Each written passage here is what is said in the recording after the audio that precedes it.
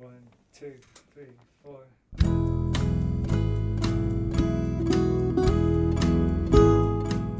Hello, you're listening to the Skylight Books podcast series. We are a general interest independent bookstore located in the Los Feliz neighborhood of Los Angeles, California. This year, because of the coronavirus pandemic, we've had to close our store and cancel in-person events. But Skylight is your neighborhood bookstore, and we are finding ways to create community even while we're far apart. In the coming weeks, we'll be putting out lots of new audio content to help you discover new books, connect with authors, and check in with your favorite booksellers. To learn more about how you can help keep Skylight alive, please visit our website at skylightbooks.com or check out our social media accounts on Twitter and Instagram. You can subscribe to the podcast on Podbean, iTunes, and Spotify. Thank you for listening and enjoy. Welcome back to the podcast, everyone. This is Skylit. This is the Skylight Books podcast series where we bring you conversations with authors near and far to keep you company while you are staying safe at home in these strange times from all of the myriad disasters, fires, viruses, all of that stuff.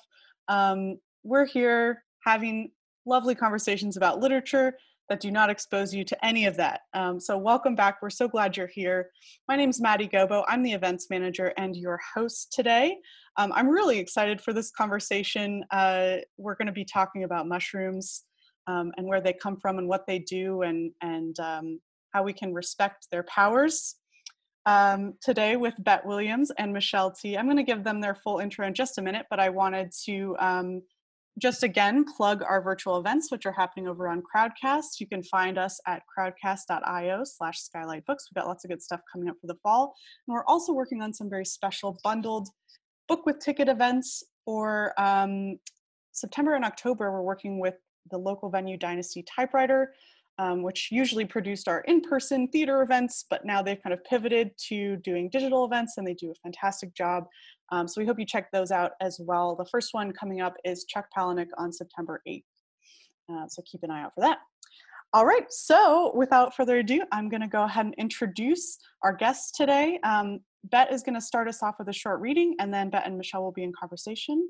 And then I'll come back and we'll say our goodbyes. All right.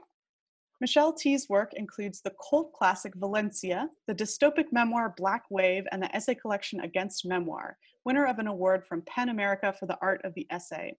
Her most recent publication is the kids' book Tabitha and Magoo Dress Up 2, inspired by Drag Queen Story Hour, which she is a co-founder of. Bette Williams lives in New Mexico. Her recent essays have been featured in Double Blind Magazine and Lucid News. She hosts a podcast with Beth Hill called No Cures, Only Alchemy, about the intersection between psychedelics and culture.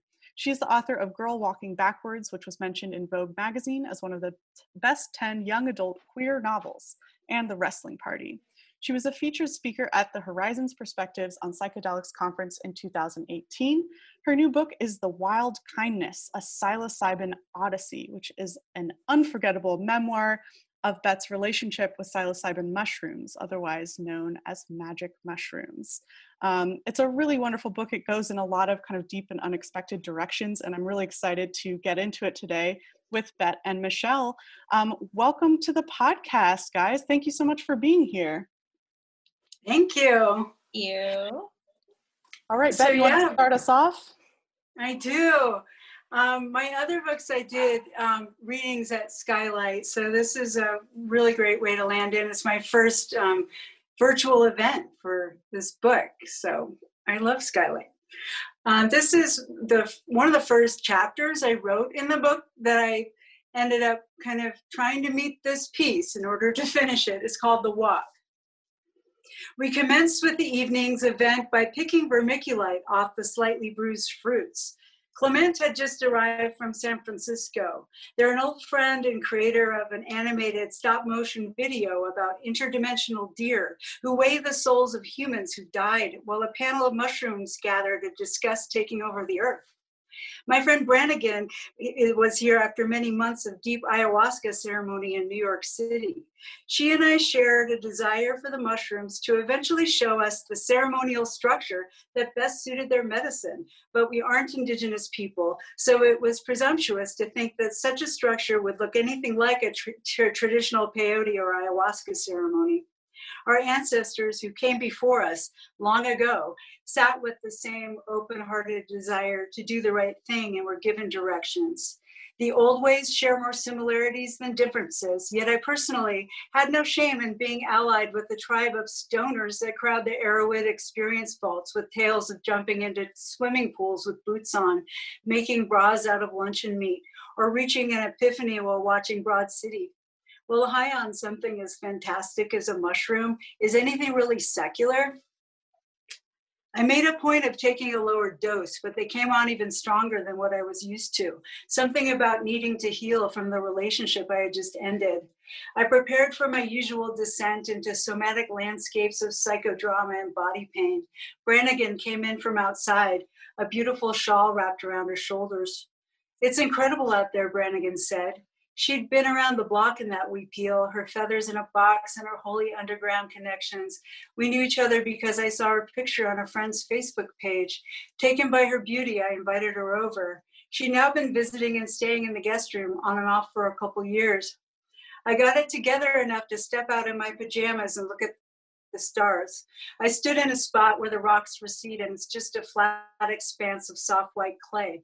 If you stand there looking south, 2 hills slope into an arroyo right in the center of your sight line, and it's very vaginal for miles till it drops off into nothing.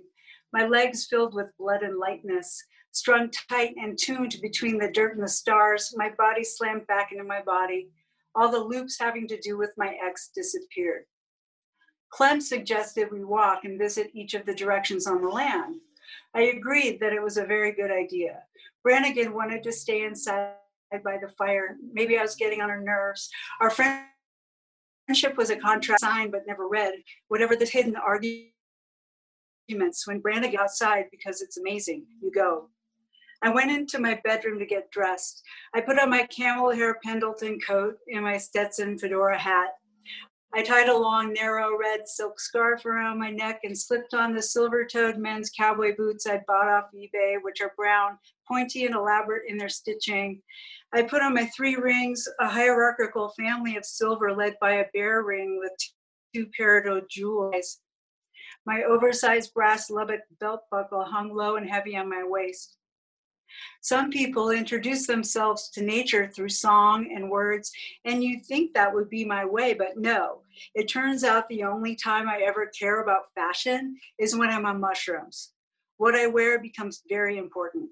The mushrooms seem to like it when you show up in an exaggerated, cartoonish shape. In this way, I become the protagonist, joined with all the other weirdo protagonists in the zillion narratives of wonder and danger, ungendered and without individual history, just another dude under the stars.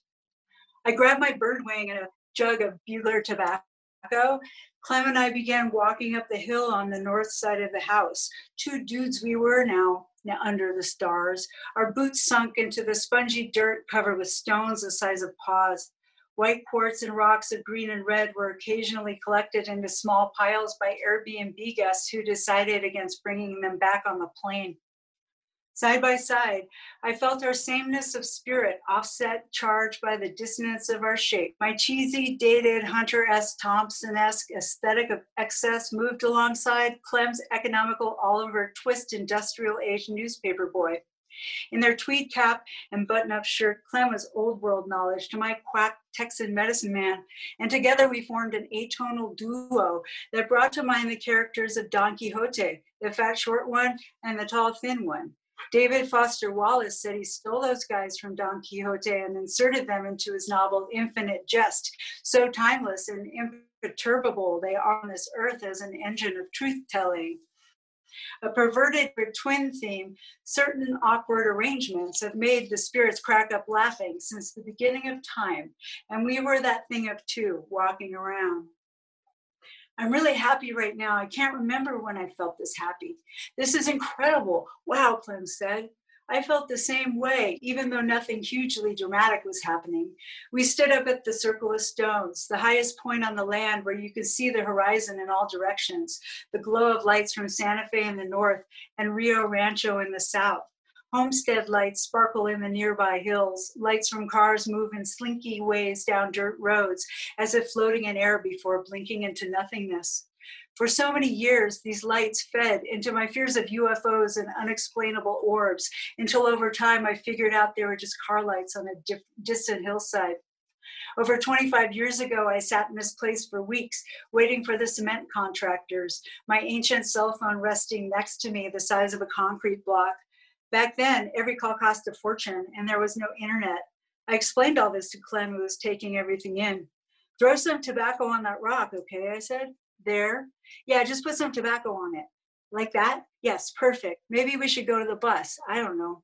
Clem had been working in the scrapyard salvage anti-hippie minimalist aesthetic masochistic writer bus for days, working on an outline for their lemur project. The view out the windows to the Ortines Mountains is sublime. Everyone who comes to visit loves working in the bus. Nothing like a clear, clean container in a wide open space to organize your thoughts. I'll go wherever, Clem said. You've kind of taken care of the bus, though, with all the work you've been doing. We should go to the east. There's this thing there. This thing, that's the reason I bought this land. Kip called it the amphitheater. He said, you have to see this place because there's an amphitheater on it. You okay to go? Sure, I'll follow you wherever you take me. I'm just so happy right now. Clem was visibly bubbling over with joy. I wondered whether I would have recognized how rare a time we were having if I were alone. I saw that Clem had stepped into a real clearing, and I was in it with them. It was a space defined by what had been removed from it, those things being our useless thoughts. Trees, our feet in the dirt, the stars above us, all of it existed in a soup of resonance, stripped of the human language that sorts such things. Hence, everything was simply way more itself. It's amazing, all the crap you can lay on a juniper tree at night. Everything from, isn't that juniper tree pretty, to that juniper tree is giving me allergies, that juniper tree is a crystal hieroglyphic, that juniper tree is Lisa Bonet, that juniper tree is next to another, smaller juniper tree. All of that was gone now. Hello, one of us said. Hello is the happiest word in the English language. I think I'm going to leave it. Oh my God, I love it so much. It's so beautiful and fun and insightful, and oh my God. And the Thanks, Michelle. I mean, it's like, let me just say, when you passed me this manuscript, gosh, I think it was actually 2 years ago now. I think it was in, no, was it? It was in 2000. Yeah. It was 2 years ago. Yeah. It blew my mind. I mean, usually when I get a manuscript, it's a bunch of loose paper. So I just read it at home, because it's unwieldy. But I just loved that on airplane. Man. I mean, it's one of the best things that I've read in my life. I love it so much. Dang it, Phil, thank you for writing. It was a joy to read. It felt like a revelation.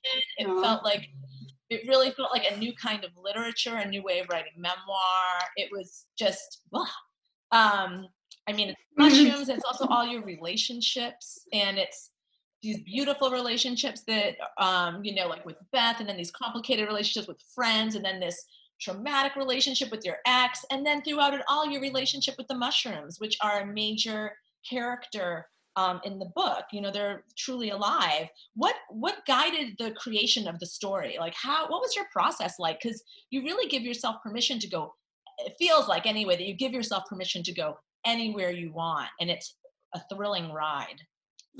As I said about that chapter, that was something I wrote that came out fairly easy. And I was like, this is the best thing I've written in a while. And so I was like, okay, I'm going to do this. I'm going to write about the mushrooms. And I think it took a good 4 years to finish it, because I could always tell when something came off the page or if it was forced or not. So some of the pieces emerged from mushroom trips, and those were easier to write than having to put it in the context of my life.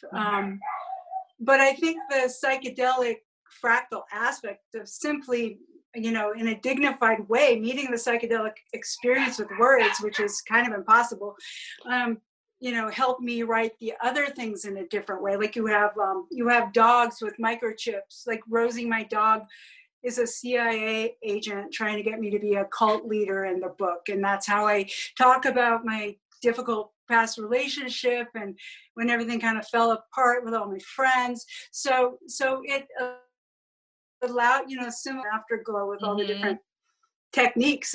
You know, the mushrooms themselves were like, think about this psychedelically. And then it finally just came together. I just had to fill in like some different pieces of it all, but it was about just meeting the vibe. You know, I didn't really care as much about the story as meeting the philosophical themes and the joy. You know, I wanted a book that was full of language. I mean, the joy is palpable, and it's part of what makes it such an incredible experience to read it, is that you really feel like you're on like a ride, like at a theme park, like Mushroom Land. You're on the roller coaster. Yeah. And, you know, also, you know, as a writer too, it's like, it's so, like as a fellow writer, it's so inspiring and refreshing to read a take on memoir like this, you know, and like, you know, like Eileen Miles's Afterglow that you referenced, like totally, just that we can, I love that there's this like moving away from, the strict adherence to the truth. It's like, we've just come up against the sort of impossibility of it. And so why not just have some fun with it and continue to get at these larger philosophical truths and emotional, you know, in memoir, but allowing your dog to be a CIA agent just seems like the most brilliant way to get a particular truth. And for a time, I did have the belief that the mushrooms wanted me to write the book, you know, and so that drove me, because I did a mushroom trip once where I sat outside and the mushrooms started yelling at me. They're like, "God damn it, finish. We want our signposts." They're like, most people don't even read, but they need the book in their hand because we want our signpost. And what's wild is the cover of this book done by Mike Perry. Everyone takes pictures of it, right? And they send it and put it online and stuff. So I had this feeling that like mushroom spores are these tiny microscopic things, and they needed this object out in the world. And over time, I don't feel that intense identification. I don't feel like I'm the ambassador of mushrooms like I once did, oddly. I actually don't. Well, this makes me want to ask you, like, in a really like blunt fashion, like, what are the mushrooms? Yeah. And if you're listening to me ask that question and you haven't read this book, you might be like, what does she mean? Mushrooms are mushrooms. But the mushrooms are an entity and a force and a vibe and a character in the book. It's really clear that your relationship with them is profound and singular. And so I just want to ask you, in your words, like, what is this energy? Well, like Kathleen Harrison, Terence McKenna's former wife, I love her talks. She talks about cannabis as her sister wife. And I'm like, mushrooms are definitely not a sister wife. Like, the more I do them, the more I don't understand what they are. Like, they are no more familiar to me than when I did them at the beginning, which is very strange because tobacco, like yarrow, rose, I feel like are friends, but mushrooms never fail me. And I always reach a certain level of joy where I can do prayer work, physical healing, creative work with language. But I mean, as a psychedelic, what a psychedelic is it doesn't give you anything. Like, it's not like an opiate that gives you like a pleasurable feeling. What a psychedelic's doing is it's pulling away a veil. So you're actually seeing something that's actually there, as opposed to making you have an illusion. I mean, the broken away veil makes room for your unconscious to dance around, but there's a kind of truthfulness to it. So what is a mushroom? Mushrooms, they're saying, nothing but a good time, baby. And such a teacher. Yeah, they're just joyous. And they're also one of the safest drugs if you were to put them all in a list. I would say they're physically safe scientifically, but then there's the pitfalls you can get in philosophically. Like, would you say reading new narrative and transgressive literature and Dennis Cooper and Jean Genet is safe? No, it can take you down like a, long path to where you have to question yourself and your life. And so those are the dangers of the big psychedelics. Mushrooms are more physical and connected to the natural world. I work a lot with them. They make me do stuff like burn juniper, and they have kind of a shtick they make me do, as opposed to the psychedelics. So hearing you come in referencing like other plants, like yarrow and rose and tobacco, and saying that they're friends, and tobacco is also a really memorable character in the book, and I love how you describe tobacco's presence and energy. And I just want to ask you, like, this is really magical that this is your relationship to plants, and like I didn't know that it went beyond sort of psychoactive plants, but like yarrow and rose, and it's like, do you feel that you have a special relationship with the plant world, and like how did this develop for you? One of the first trips I took, the mushrooms were like, it took like me, a Schedule I drug that's really loud and flashy, to make you realize there's plants in the world. And that each plant has a soul and a personality and an entity. And I was very humbled by that, because herbalists, we both of us have friends who are herbalists that just have known this all along.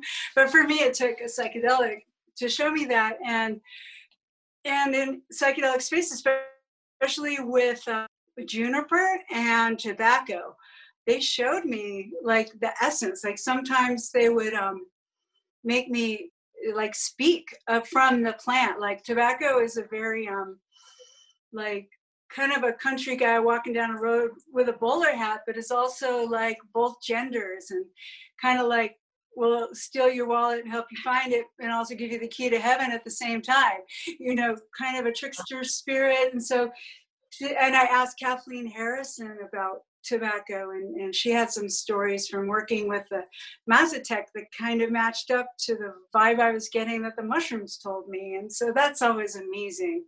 When I got a teaching about kratom, people take kratom as like it's a leaf from Thailand off a tree, and it's really good to get off opiates.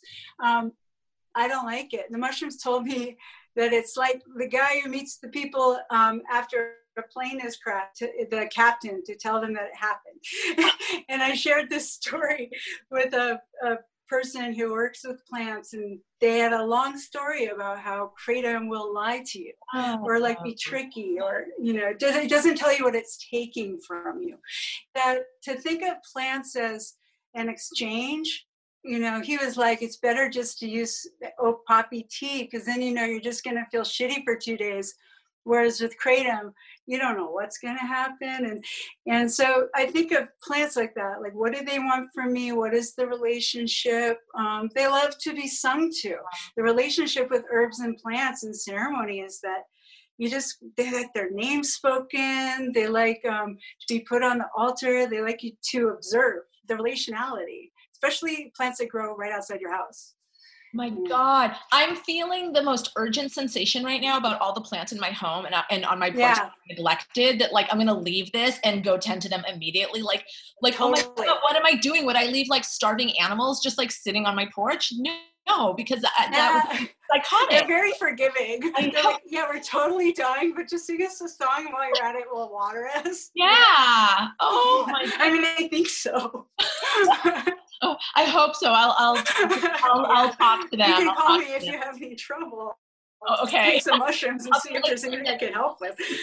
I'm a friend of Bette Williams, okay? So I know you guys know her. I know she's famous in the community. So, so you mentioned Kathleen Harrison, and you write extensively about Kai Wingo and the mentorships that you sort of mentorships and close teaching relationships that you've had from these people. And I just was wondering what you had to say about mentorship. It's very beautiful the way, your book is so relational, and there's just all these different forms that relationality takes. And the mentorship was really lovely, I thought. Yeah, it was, I'm a lone wolf in all the ways. I mean, even the ways I do mushrooms now, I call rogue, because I'm not, I don't do like ceremonies I only hang out with my friends on occasion or do them by myself. So I never thought that I would seek out psychedelic community until I fucked up so bad that I didn't know how to do mushrooms anymore. Like I was like, oh man, like I just started taking it for granted that I actually knew how to do them. Like I really did know how to do them, which was just by a fire, in a certain kind of way that was really working for me. And then it just kind of got out of hand and I needed help. And so there was a thing on Facebook called the Women and Entheogens group. And I started just hanging out there, and it was moderated by Kai Wingo out of Cleveland. And she just was like, wow, I used to grow them. I don't anymore for obvious reasons, like being on a podcast. But we would get in conversations, and then she invited me to come speak. And I'm like, Kai, I mean, when I say I don't know anything, like I'm on my knees here, like asking for help because I don't know anything. She's like, yeah, you do. Just come over and talk about growing, talk about not knowing anything. Just come on over. And I wouldn't be here now if she hadn't had that faith in me, because we're all just figuring it out. Her mentor just recently passed away. His name was Kalindi E, and he's known for these like incredibly high doses. And one of the things he says all the time is there are no experts, none, not him, not anybody. Like this is an arena where it's all being worked out amongst each other. So at her conference, I met Annie Oak from Women's Visionary Congress and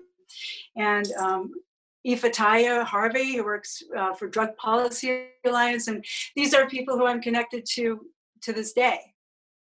That's so cool. And people reach out to all of us. And so it's really essential, just feeling people out there that are doing these things. Because once I started growing them and then had my first article in the weekly paper, I had no idea that I was going to have a freak out for doing something illegal. I thought I was like above that. And then all of a sudden, I realized I'm a citizen who's doing something that's technically against the law, and it actually affected me. Yeah.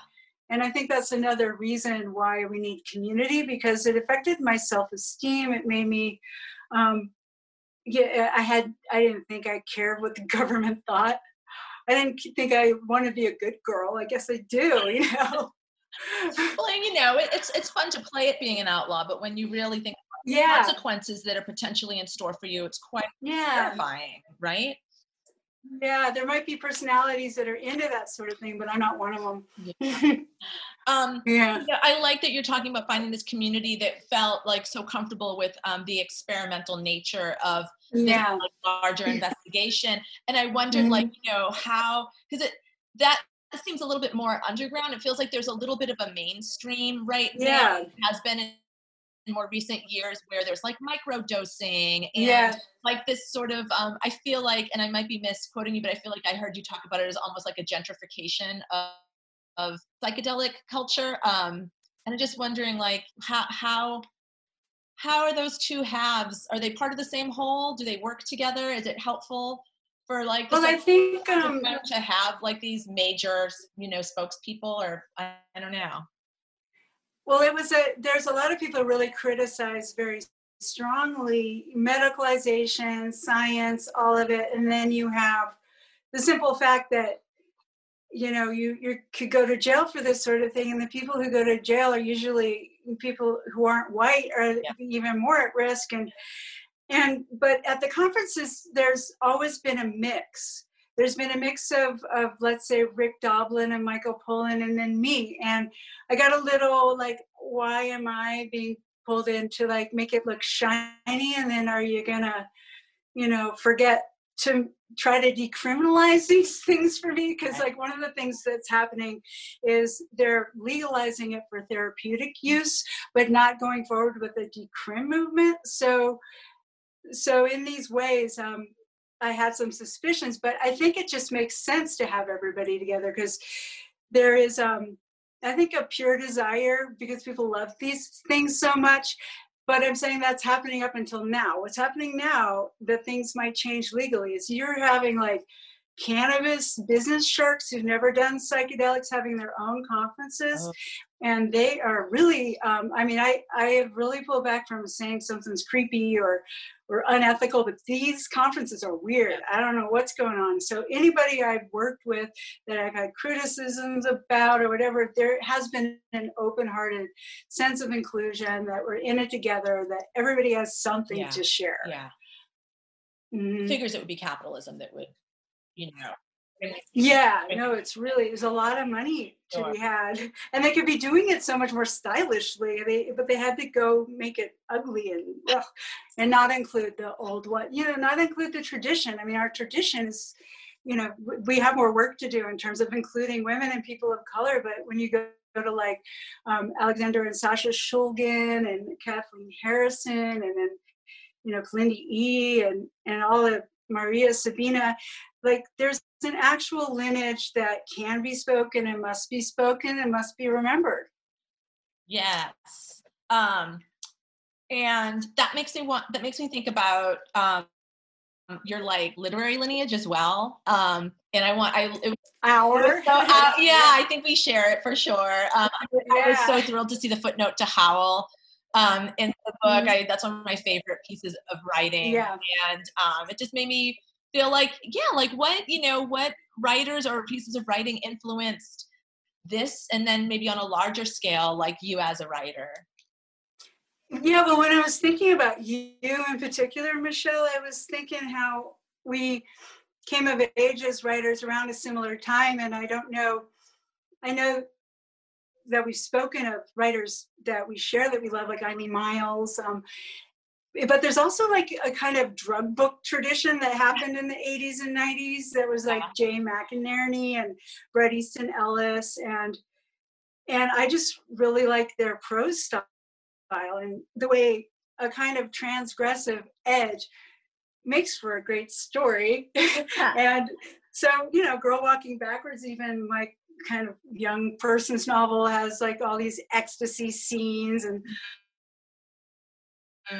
it's just it's like sex. It's like it's a thing that just really makes writing a whole lot of fun and a challenge, and it's there's this thing of like you have to evolve out of that form, because you can only go around destroying your body or your relationships and such, if you're a writer of transgressive or drug books, for so long. So I think that was part of my challenge, which was to take a kind of trope, which is substances and relationships and how hard they are and how they fall apart, and do it in a way that wasn't self-depreciating and wasn't about losing, because punk, what do they say in Please Kill Me, that punk rock is about failure?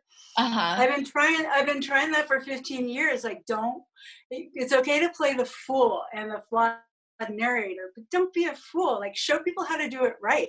I think that was ultimately the task of the book, which was to like come out winning for a change. Right. Yeah. It's a different drug narrative in that way, that it's like, it's really true that like, even a beautifully written or an excitingly written drug narrative with a new voice that can kind of sustain you still kind of know how it's going to end, right? This person, they probably got it, they're going to end up in a puddle at the end of it. There's really no way. But this is such then Dodie Bellamy's writing. Dodie isn't a drug writer, but Dodie Bellamy knows how to make a page freaking rock. It's just like you're high reading that stuff, and it's like, okay, Dodie's not talking about drugs here, so what's that? So her writing was very important. Joy Williams, and Ariana Rines. Yes, I mean the influence of Ariana Rines is huge upon my life and as a friend. To think of things alchemically, that you're speaking, when you speak, you're giving people medicine. Yeah. Mm-hmm. It's true. And there's such a the way that poetry is so unruly feeling, at least to me. And I mean, I know that there's very strict poetic forms, and maybe it's just my ignorance of them that makes poetry feel as unruly and like a dream language as it does, but I feel like that is like your book is like the prose version of that. It's this unruly prose, and it's such a fantastic book. Do you ever get blocked when you read too much poetry? Because I think I was blocked for years because I was reading the work of the best poets alive, and I was turning into a poet, but I'm not a poet. I'm not a good poet. So I think it took a lot of time to integrate that density into my prose style. Oh, that's so interesting. Does that happen to you ever? Actually, when I read poetry, it makes me want to write poetry. And I've read a bunch of poetry during the pandemic, and I've actually been writing poetry. And I don't know that it's any good, and I hear you be like, I'm not a good poet. And it's like, I bet I would fucking love your poems bad. I just bet that I would. But yeah, it makes me, poetry makes me want to write. It triggers that sensation of like, it gets it wakes up that part of my brain, and then that part of my brain wants some attention. It wants. Yeah. So I think it's like, I think it's maybe the writer Daniel Handler, who I'm pals with, had said something about keeping poetry nearby to read before he's writing, to kind of get him thinking about language. And I love that idea, and for me, I don't know, I like to keep work around that makes me want to write. I mean, your book makes me want to write, it just makes it so fun. I'm like, I want to have fun like that. That looks like such a good time. Well, I think it was Timothy Leary was in a conversation and saying that psychedelics are visual, and was talking about cartoons, and a lot of people agree with that. But then Maria Sabina, who's the mushroom curandera of Mexico, is considered one of the greatest poets alive. The mushrooms were part of a language tradition. Mm-hmm. And I feel that's very true, especially poetically. I think they do like poetry more than even prose. So but the book had to be poetic, or else it wasn't going to fly with the mushrooms. Yeah. Oh, I love that. I know we're drawing to the close of our conversation, but I wanted to ask you, so there's so many ways to kind of come at this question about white privilege. I mean, you have I love the way that the mushrooms, in that they are, in a sense, the personification of truth in a way in your book, how they act as a sort of foil to the narrator and kind of call the narrator out on their illusions and stuff. There's this great piece where the mushrooms are talking to you, and they're like, you catch yourself trying to be a good white person, then you realize the entire loop is your own ego trip. You try to make yourself feel better by telling yourself most people won't even do deep thinking around white privilege that you're doing. So stop being so hard on yourself. But you can't escape the transmission that this is coming from us, the mushrooms. We are saying that this thing you are doing means you're an asshole. Means you're an asshole. Yeah. I mean, that was like, a hard one. Oh my God. I mean, it's like, just want to dose all the white people with mushrooms. And at the same time, wonder, what is the proper relationship as white people to these traditions and wisdoms that come from indigenous cultures of color? Like how do we partake? Do we partake? Like there are some things in spiritual traditions where it's very clear to me that that's not for me, and it's not hard for me. Even though I might find it very beautiful and I might feel attracted to it, I understand it's not for me, and I just, that's that. And then there are other traditions that feel like they could have such a hands-on physical benefit to my well-being, like yoga or like psychedelics, where you're like, this is a legit human medicine, or do I just assume that it is because I'm white and I think I can go anywhere I want? It's a lot. I don't know. I just wanted to talk to you about it because you're stuff that you're grappling with too in your book and in your life. Well, one of the reasons why mushrooms make me so happy is I feel like they're a kind of remedy for the cultural appropriation around ayahuasca scenes.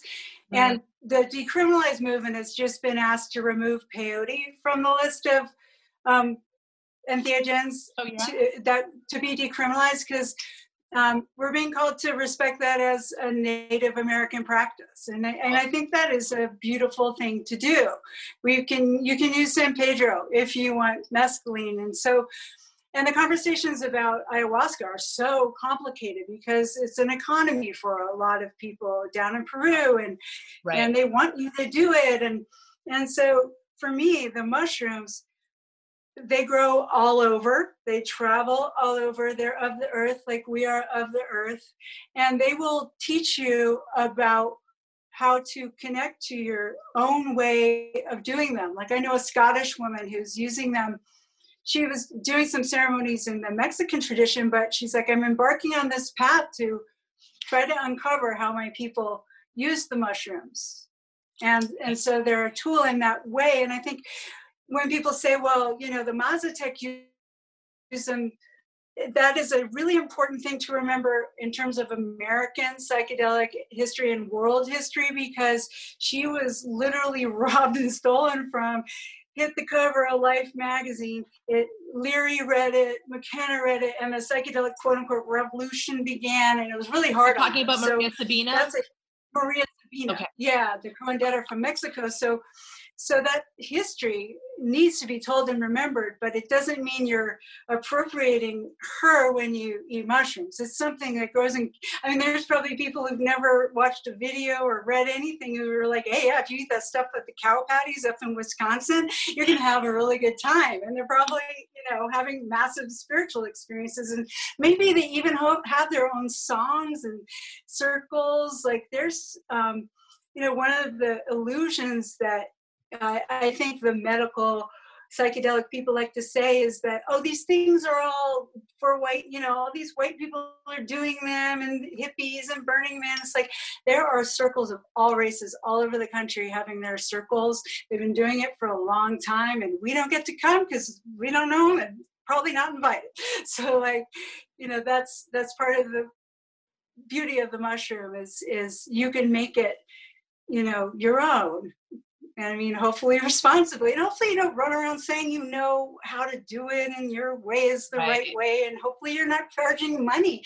Because like one of the main tenets to be respectful of old ways is people didn't charge money for old ways. Even in European ways, all cultures, like the old ways were just old and they happened and it was outside of capitalism, and that's why it's so healing. I love that. I love all of that. I don't think I realized that that these mushrooms grew all over the planet.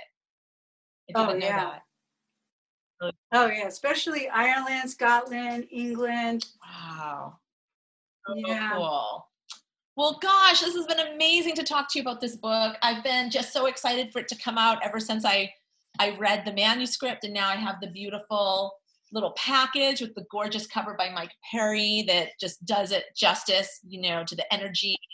You're my shining angel. I just blurted that. It's so true. Yeah, totally. Yeah, thank you. Cool.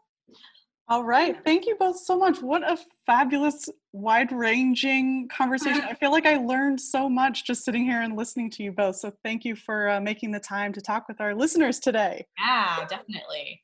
Are there any last things you wanted to mention or say before we say our sad goodbyes? No, not me. Bet, anything else? Let's see. Nope. No? All right. All right. Well, thank you both so much. I hope we can do this again in person under the skylight with real people someday soon. Yeah. So fingers crossed. So many festivals. We have to have festivals after, once we can all come out. Once everyone's safe, we just need to like make up for lost time, right? Just That's right. That. Yeah. Big party all night. I love that. Thank you for listening to the Skylight Books podcast series. Please don't forget to visit our website at skylightbooks.com and make sure to follow us on Twitter and Instagram. Also, don't forget to subscribe to this podcast for more author talks and bookseller conversations. You can find us on Podbean, iTunes, and Spotify. Stay safe and healthy, and we hope to see you back in our store soon. I see